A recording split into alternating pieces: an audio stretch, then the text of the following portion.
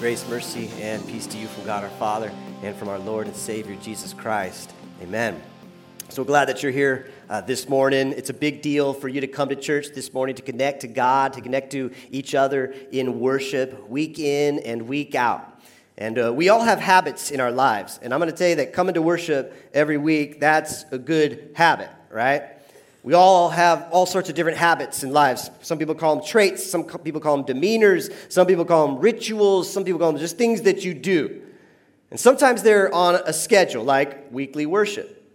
Sometimes they're daily. Sometimes they're multiple times a day. And in fact, as I was thinking about it, actually most of us have daily habits. We have things that we do every day, daily rituals to sort of get us into this life, to help us function and to live. And in fact, this past week I was reading some articles on this about our daily habits. And one article was talking about, it was a suggestion. It was giving 203 daily habits that you can do to improve your life. Now, I don't know if I could do all 203, but another article was talking about 283 bad habits in your life. Another article was saying, this guy was talking about how you can discern a good habit from a bad habit. Another gal wrote an article about the 10 daily habits of the most productive leaders, and if you adopt those habits, your life will be better. I got to admit, as I was reading these articles about habits, they were actually quite insightful. In fact, the one that had the 203 different daily habits, it wasn't saying you got to adopt all of those different habits. It was categorizing them into different areas of life. It was saying if you wanted to be happier, you could do these 10 things a day. If you wanted to manage stress, or you wanted to be more confident, you wanted to be more spiritual, more mindful, you want to make a new friend, you want to find a spouse, do you want to be healthy or sleep better, all these different categories, they gave you kind of like 10 different daily habits. That if you did them every day, that over the long haul, they would make a huge, significant difference in your life. We all have daily habits. Some of them are good, some of them are bad, some of them are just kind of in between. I have the daily habit, every morning I get up and I have a cup of coffee. Anybody else out there do that? Yeah, amen. I think that's a good daily habit, all right? Maybe it's in the middle, who knows? Sometimes some of us have fitness daily habits, like we get up every morning, we run 17 miles. Anybody do that? All right, no. I have a friend who does that, like 7 miles every morning. It's crazy. Some of our goals, or some of our habits, they're relational. We're in families, right? And sometimes in families, you get up every morning and say, I love you to your spouse. You give them a kiss. You do that to your kids every morning. Or when you get home from work, you have these daily rituals, daily habits in your families to communicate love. Some of our daily habits are hygienic, right? Okay, so like take a shower every day, right? Or at least once a week, okay, people? Amen. Brushing your teeth, right? Usually you do that, hopefully at least once a day. I looked this up on Google the other night. What happens if you don't brush your teeth every day? They had pictures. I didn't show them because there are just some things you cannot unsee in life, all right? Over the long haul, if you brush your teeth every day, it's going to be good for you. Trust me on this. That's some pastoral advice, all right? But we have daily habits. And if we don't do certain daily habits, they actually affect us, right? If we don't demonstrate love relationally to those that are in our families daily, if we don't get into the habit of doing that, strain and stress will come into the marriage. Strain and stress will come into the family. Over the long haul, daily habits can make a huge difference in our lives. Actually define who we are. Actually make a huge impact on the quality of our life and make a huge impact on the quality of the life of the people around us. And what got me thinking about this past week was kind of our sermon from last week, talking about Jesus, the bread of life, and also talking about, well, what does it mean to get that bread of life into our lives? And it got me thinking because we had our all-staff meeting this past week here at St. John's. So everyone on staff at St. John's, we gathered together for the day. Jim Burns was brought in, Dr. Jim Burns. He's a well-known youth, family, and marriage ministry leader, and he spoke to us. He had so many good things to say. A lot of them had to do about habits. But one thing that stood out to me was this quote by a very well-known leader in the Christian community here in Southern California. And it had to do with one of the most painful things that we can endure in life. Not yet. Almost there. One of the most painful things that we can endure. Oh, I hope you didn't see it, right? Did you see who it was? Okay. All right, good. One of the most painful things we endure in life is is the death of a loved one, right? And especially when that is unexpected. And especially if they're young. And especially if that's your child. And especially if it's suicide. Many of you know Pastor Rick Warren down here at that little church in Saddleback down the road. You know him and his wife, Kay Warren. And you may have heard that they lost their son, Matthew, back in 2013. He lost a battle with mental illness, and he took his life. And I personally have walked with parents who have endured that. I have friends who have died that way. I have extended family who have suffered through similar situations, and it is nothing but terrible. It's brutal. It's hard. It's raw. It's nothing that anyone would ever wish upon another human being. And Jim Burns this past week, he showed us this quote from Kay Warren, Rick Warren's wife. It's taken just from her Twitter account from in June. And she said, "Someone recently asked how I survived my son's suicide. I told him I've sent my spiritual roots deep into the character of God for more than 50 years. Circumstances tried to brutally rip out the tree of my faith, but the roots held." That quote's just been going through my mind since I've heard it. What I love about it, she talks honestly. She talks honestly about the brutality and the pains of life that we all go through at some point in our lives or other. And then she says, and she talks honestly about this 50-year journey that she has been on. A 50-year journey of establishing her roots deep into God himself. It's a metaphor taken from Colossians chapter 2 from St. Paul. Jim Burns, this last week, he connected that to the metaphor that Jesus gave of building our house on the rock.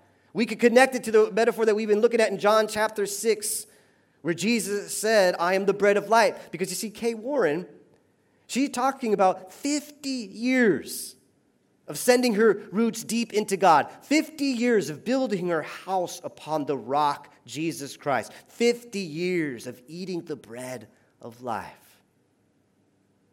Part of what she's talking about there is good habits.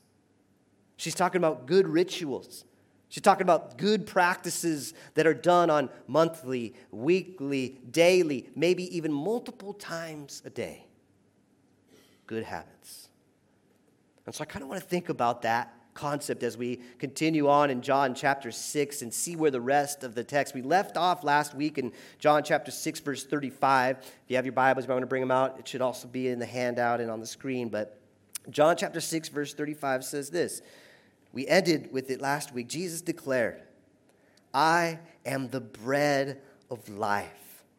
Whoever comes to me will never go hungry. Whoever believes in me will never be thirsty." Right? We talked about last week how so many times in lives that we have a deep hunger, we have a deep thirst within us, and we go and eat all these different things, we drink all these different things, expecting them to really deeply fill us, but they never do.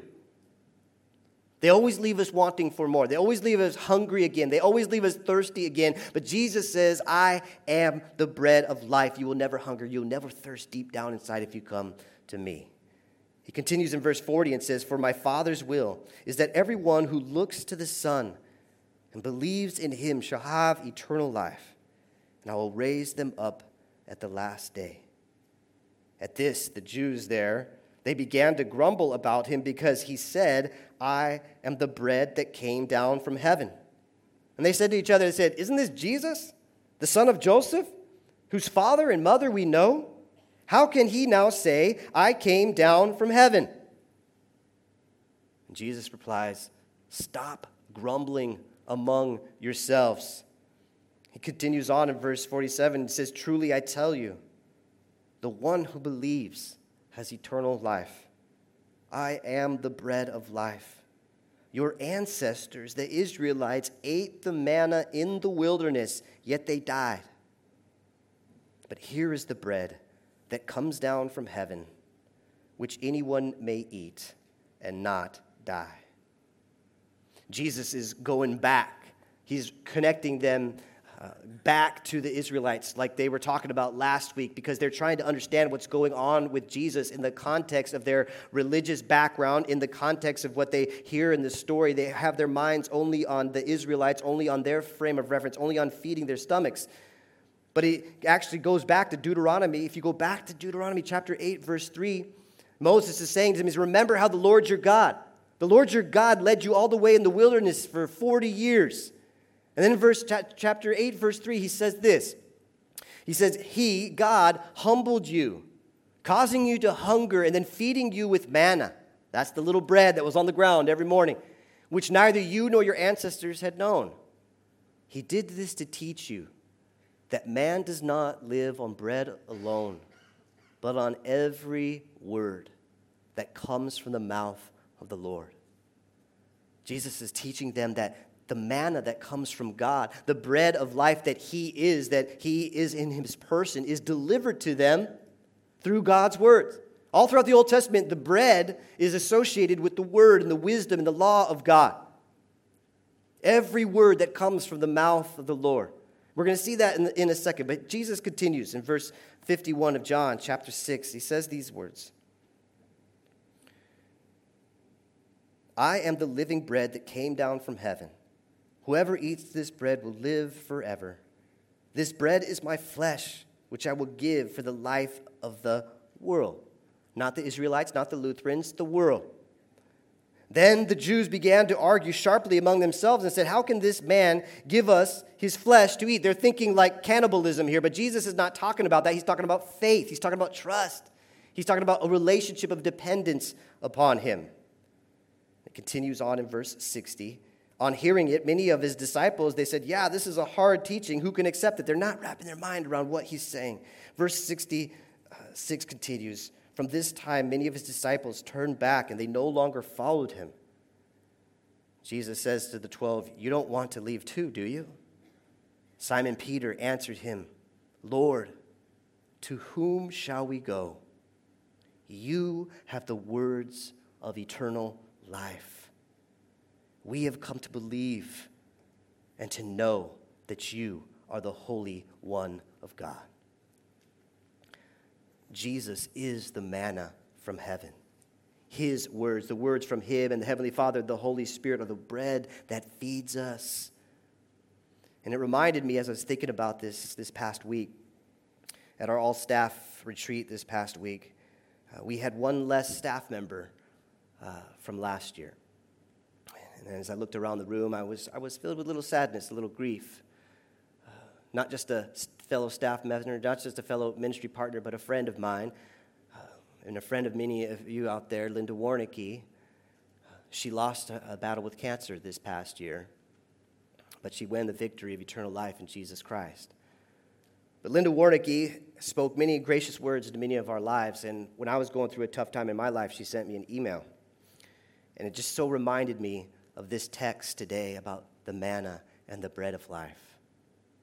And it reminded me a lot about what are the daily habits that we have as God's people. And so she was talking about her first battle of cancer 25 years ago. When she got through it, she said this. She said, don't go galloping off into the future. There's plenty of scripture that tells us to stay in the present. Stay right here and don't rob yourself of the blessings of today. And she said, so I got up each day. That's a daily habit. She got up each day and said, today I am fine. And she writes, along with that, I woke up every morning. That's a daily habit. And I would batten down the hatches with prayer and music and Bible study. The Word of God. She wrote, I loved reading the Psalms because my illness, my fears, my anxiety, my worries, they became the enemies David sought help to fight. And now I was asking God to fight them for me. She writes, eventually that peace that passes understanding, it would embrace me. And then I would head into the day. But she writes, each morning, it's a daily habit. I had to start it again each morning, and I came to realize that it was like the manna God provided. Not a once and for all, but the constant blessing of keeping myself close to him and staying in the present. I love those words of Linda Warnicki, a saint, in my opinion, talking about not just the concept of Jesus being the bread of life, but how do we eat and consume and take that bread into our lives? We eat it every day. That doesn't have to be a law thing. I'm not up here saying you've got to do this every day. I'm up here saying you get to do this every day. Good habits, they nourish us for our lives here and now and for eternity.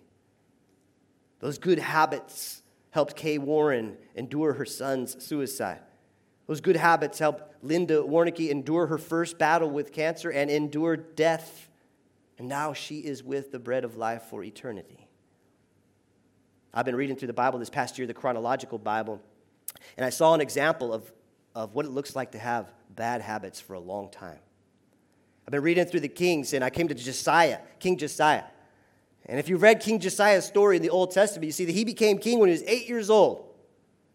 But his dad, Manasseh, had ruled for 55 years in Judah. He was a terrible, awful, horrible king.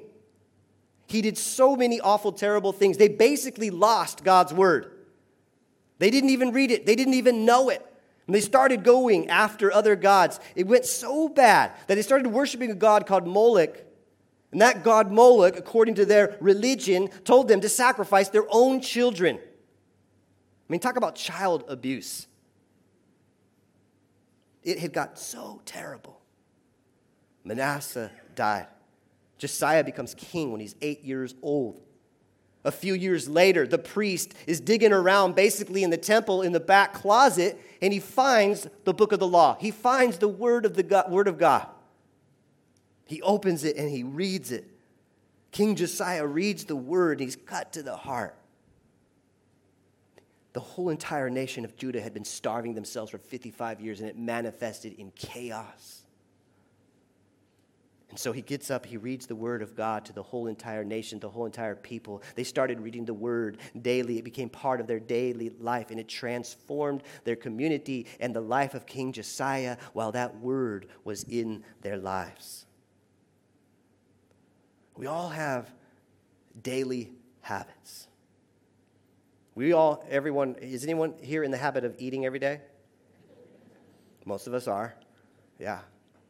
No one would ever think of not eating every day, right? We eat every day to stay alive. It's not a law thing. It's not a commandment. It's not like, you're telling me what to do. Don't tell me what to do, Pastor. I'm not going to eat anymore because you told me I got to eat every day, right?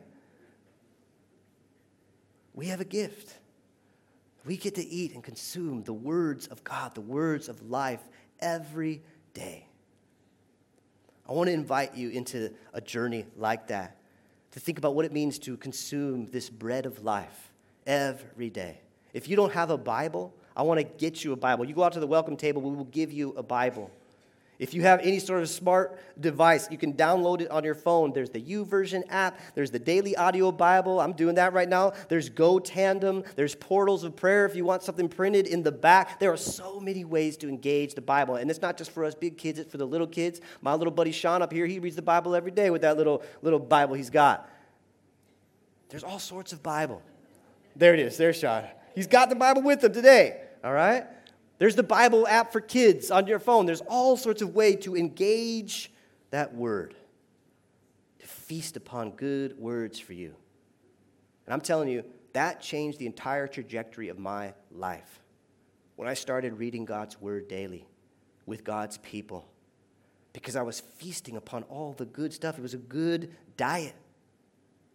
These words have life, they are love, and day after day, they will strengthen you like no other diet. God's word is the manna from heaven. And I'm telling you, you can load up on those carbs as much as you want, and they will help you endure every famine. You will never go hungry. The storms of life will try to knock you down, but they will not. Circumstances will, no matter how brutal, will try to uproot you, but they cannot. It worked for King Josiah 2,500 years ago. It works for Kay Warren just down the street. It worked for Linda Warnicki. And it works for you and for me. So, Hear the words of Jesus again. Digest them. John chapter 6, verse 35. Jesus declares to you, he says, I am the bread of life. Whoever comes to me will never go hungry. Whoever believes in me will never be thirsty.